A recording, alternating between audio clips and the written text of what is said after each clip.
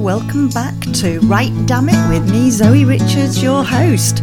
This is the podcast for writers of all kinds who maybe get stuck with your writing. This podcast will help you get unstuck and help remotivate you so that you get the writing done. Episode 44, and this is part 2 of my publishing journey. I didn't actually expect to do a part 2 quite so quickly, but I thought I'd bring you up to speed with what's happening next, because this might help you to do some thinking ahead. So we are starting the process now, because the publication date is in June 2024, as well as doing the process of getting the edits. We've also got to think ahead around sales and marketing. So I thought you might find it helpful to know a little bit around that side of things. Now, first of all, something that I forgot to say in part 1, and it is actually quite an important point for me to have mentioned to you, actually. So this is the fact that we wanted to get the book deal into the bookseller. Now, you've probably heard, or seen rather, on social media where people do vague publishing tweet or vague publishing post or whatever. And that's because when we first know that we've got a publishing deal, we can't speak out about it straight away. Now, there are different reasons for that. Some of it is because you're still going through making sure that the contract works for you and getting everything changed or adapted to what you need in a contract. Or it could be, as it was with me, that it's about a form of marketing that needs to go on. We had to therefore wait until we'd signed the contract to then be able to do a press release to the bookseller, and my agent Claire prepared that before we signed the bottom line so that we could then be ready to push it with the bookseller. And as a result of it also linking in with a story for UCLAN Publishing, which is that they are launching their new women's fiction arm of their business next year, it kind of was a no-brainer, I reckon, for the bookseller, because not everybody gets in there. Part of it will be, what kind of a relationship does your agent have with the bookseller? Not everybody will have that kind of a relationship. Some of it will be that they've not necessarily found the tag to use. What's the thing that makes it a worthwhile story to go into the bookseller? So, of course, there we were, wanting to get it into the bookseller as well as waiting to sign the contract. So that put a delay in me being able to even do the vague publishing news. So I had to wait until we were at the place where it's like, yep, we've signed, we've got a publishing deal. And even then I couldn't say anything until we saw it in the bookseller. And as soon as it was in the bookseller, we were then able to start shouting from the rooftops about it. That's the first bit about marketing. That's all around creating a bit of a buzz. Now, something to keep in mind around that is that you will be asked for press releases of that kind of nature for a photograph of you. Now, there is a temptation to do photographs yourself, and I do understand that because a professional photographer does cost money. And I used to teach photography, so as well as having done photography professionally, alongside coaching and other stuff that I was doing, I also taught at a local college at night school. So I know photographers, and I also know how to take a good photograph. So here's a couple of quick tips if you're going to do it for yourself. Lighting is more important than anything else, so never, ever, ever have a photograph of you taken with a window behind you or with the sun behind you, because your camera is, unless you're professional and know how to work your camera, or a skilled amateur knowing how to work your camera, the light from behind will mean that your face will go into darkness. So that's the first thing. The second thing is, don't be tempted to stand up really close to some bushes or a brick wall or a wall in your house. Now, if you are going to stand up against a wall, what you do is change your angle. So you lean your shoulder into the wall rather than having the wall directly behind you. And that way it doesn't mean that, because what you can get happening is that the wall takes over, that becomes the thing that we see. And if people say, oh, I love that door behind you, that's gorgeous, they're not seeing you, they're seeing the door. You want them to see you. Okay, so they're critical points. I think the other thing as well is to just be relaxed when you have a photograph taken. Tilt your head a bit. There's a saying in photography, where there's a joint, bend it. So if you've got a joint in your elbow, bend your arm. You can loosely, relaxed way cross your arms across your body or stick your hand into your pocket. And with your head, just tilt it slightly. So remember that, where there's a joint, bend it, and that way then you can make sure that the photograph looks good. And the final bit that's probably worth saying is never cut off at a joint. Always make sure that you cut off below or above the joint. Usually above the joint is better so that it gives a good image.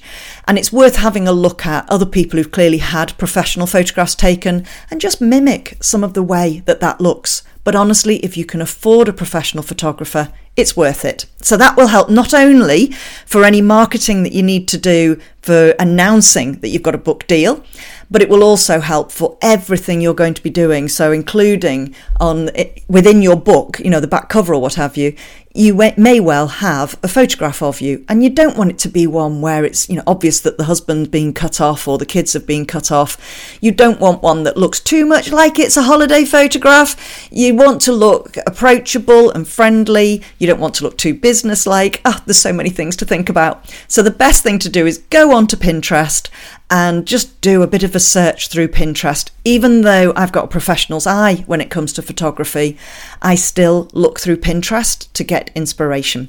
Right, okay, the next bit of marketing. So alongside the edits being done at the moment, so I haven't received the edits yet, but I probably will do early part or mid part of next week. Alongside that, we're now looking at what are we going to do around the marketing. So now's a good time to think about what is it that is really key about you in connection with your novel. This is the why you writing this. There'll be some kind of connection. So I've got some themes that run through my novel, and there are some very clear bits that I want to pull out around why me. So there's a theme around mental health. It's not the whole story. It's not a story about mental health, but there is a theme in there around mental health. I'm a suicide survivor from 25 years ago. So actually, I've got a story to tell for that.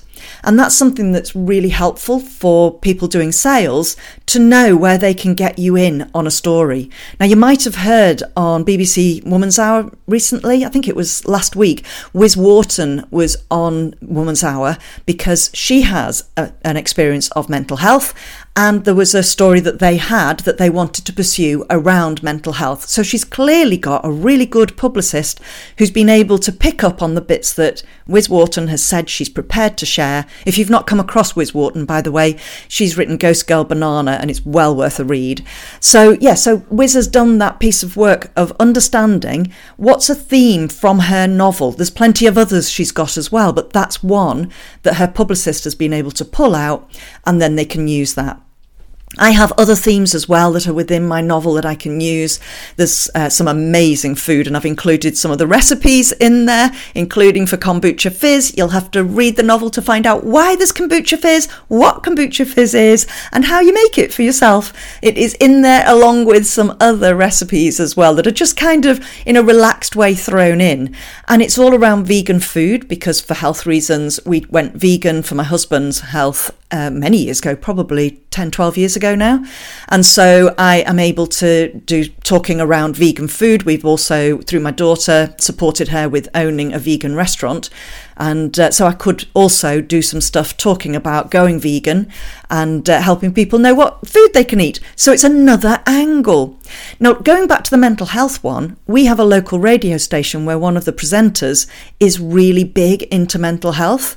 And I actually know him. So I'll be getting in touch with him and having a chat with him and see whether I can have a way in which I can weave a story in around some other pieces that he's doing on mental health.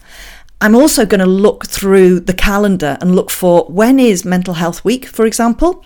And I'll have a look to see when there's, we've got Veganuary in January. So although my book will launch in June, I'm already thinking ahead and thinking, well, I could probably get a boost for my novel in January 2025 all connected to Veganuary. I'll have a boost in terms of what I will post on social media, but I'll also look to see if there are any opportunities for features to be able to get articles written that will include something about the novel.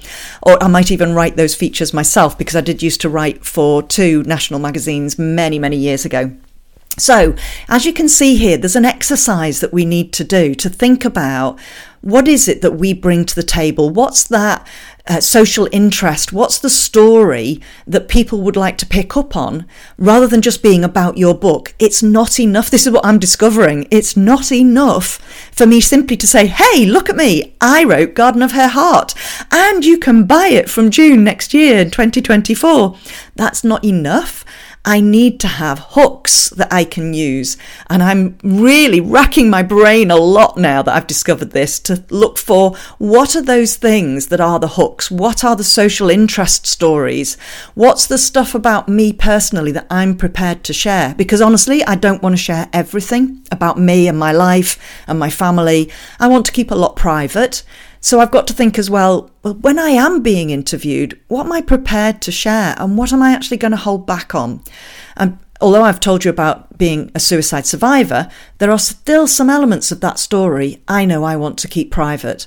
So I'm not going to be sharing everything about it. And some of that's to do with the lead up to what happened in my life up to the point where I decided to take my life.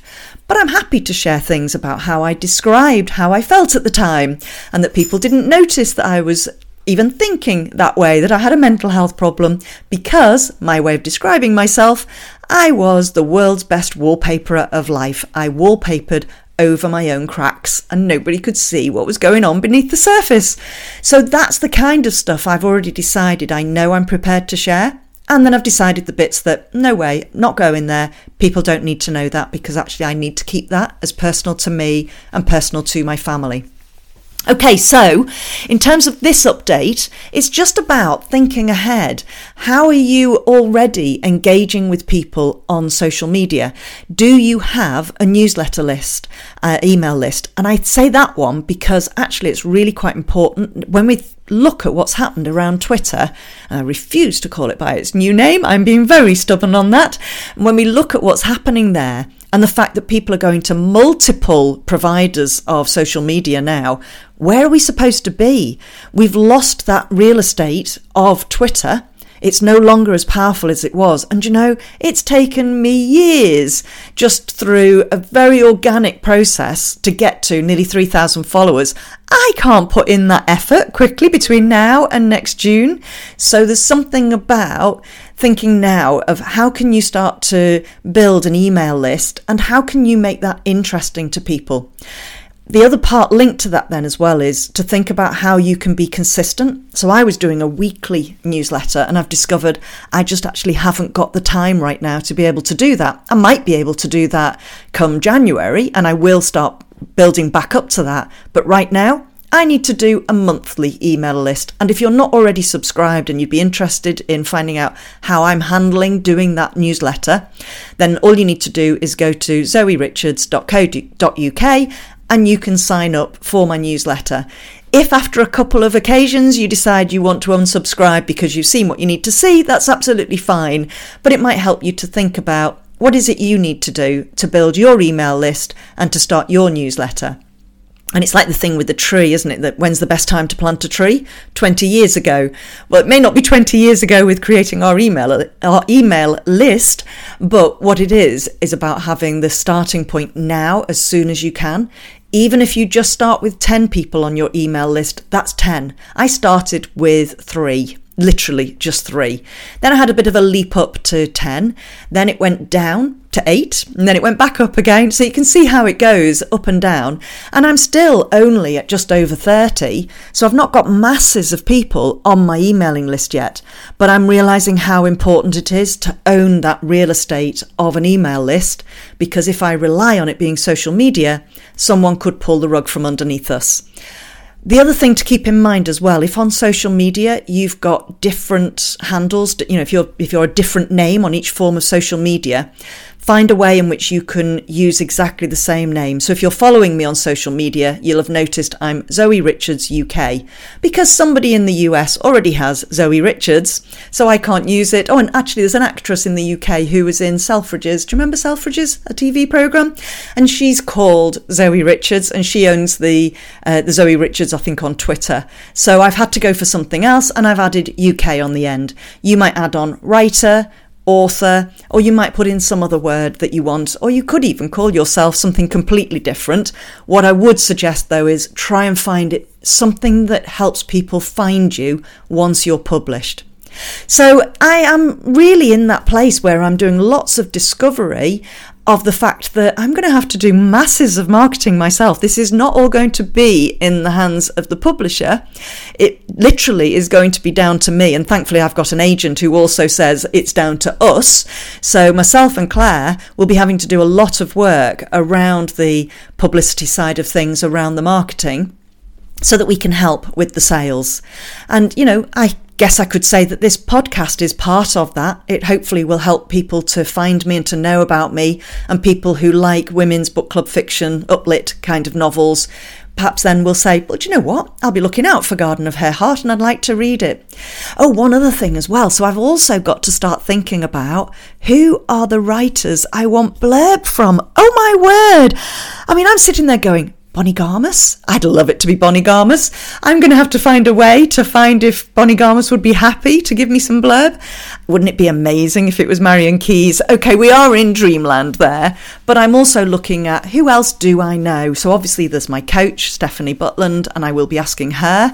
I have other people who I would love it because I've read their novels and I think that there's a good fit, a good match between us.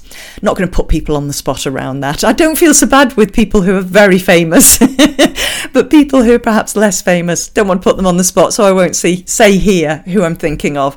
But yeah, I've got to think of who's going to write the blurb for me, and then who are the influencers who I can perhaps get to do reposts for me, and who do the book blogging and the book tours in the context. So I met Stu Cummings, but he's more into crime and thrillers. So although he'll be a lovely person to repost for me, he doesn't seem to go for the kind of novel I've written. So I've got to start looking for who are the Stu Cummings in the world that I could actually talk to and see if I can work with them around book blogging and to get the word out there about my novel. So much to think about, and I will keep on sharing with you as I carry on going along this journey. But I have a feeling it might be a couple of weeks now, so I'll be able to share with you the edit process in a couple of weeks in part 3 of this series. There you go then, I will leave you to it.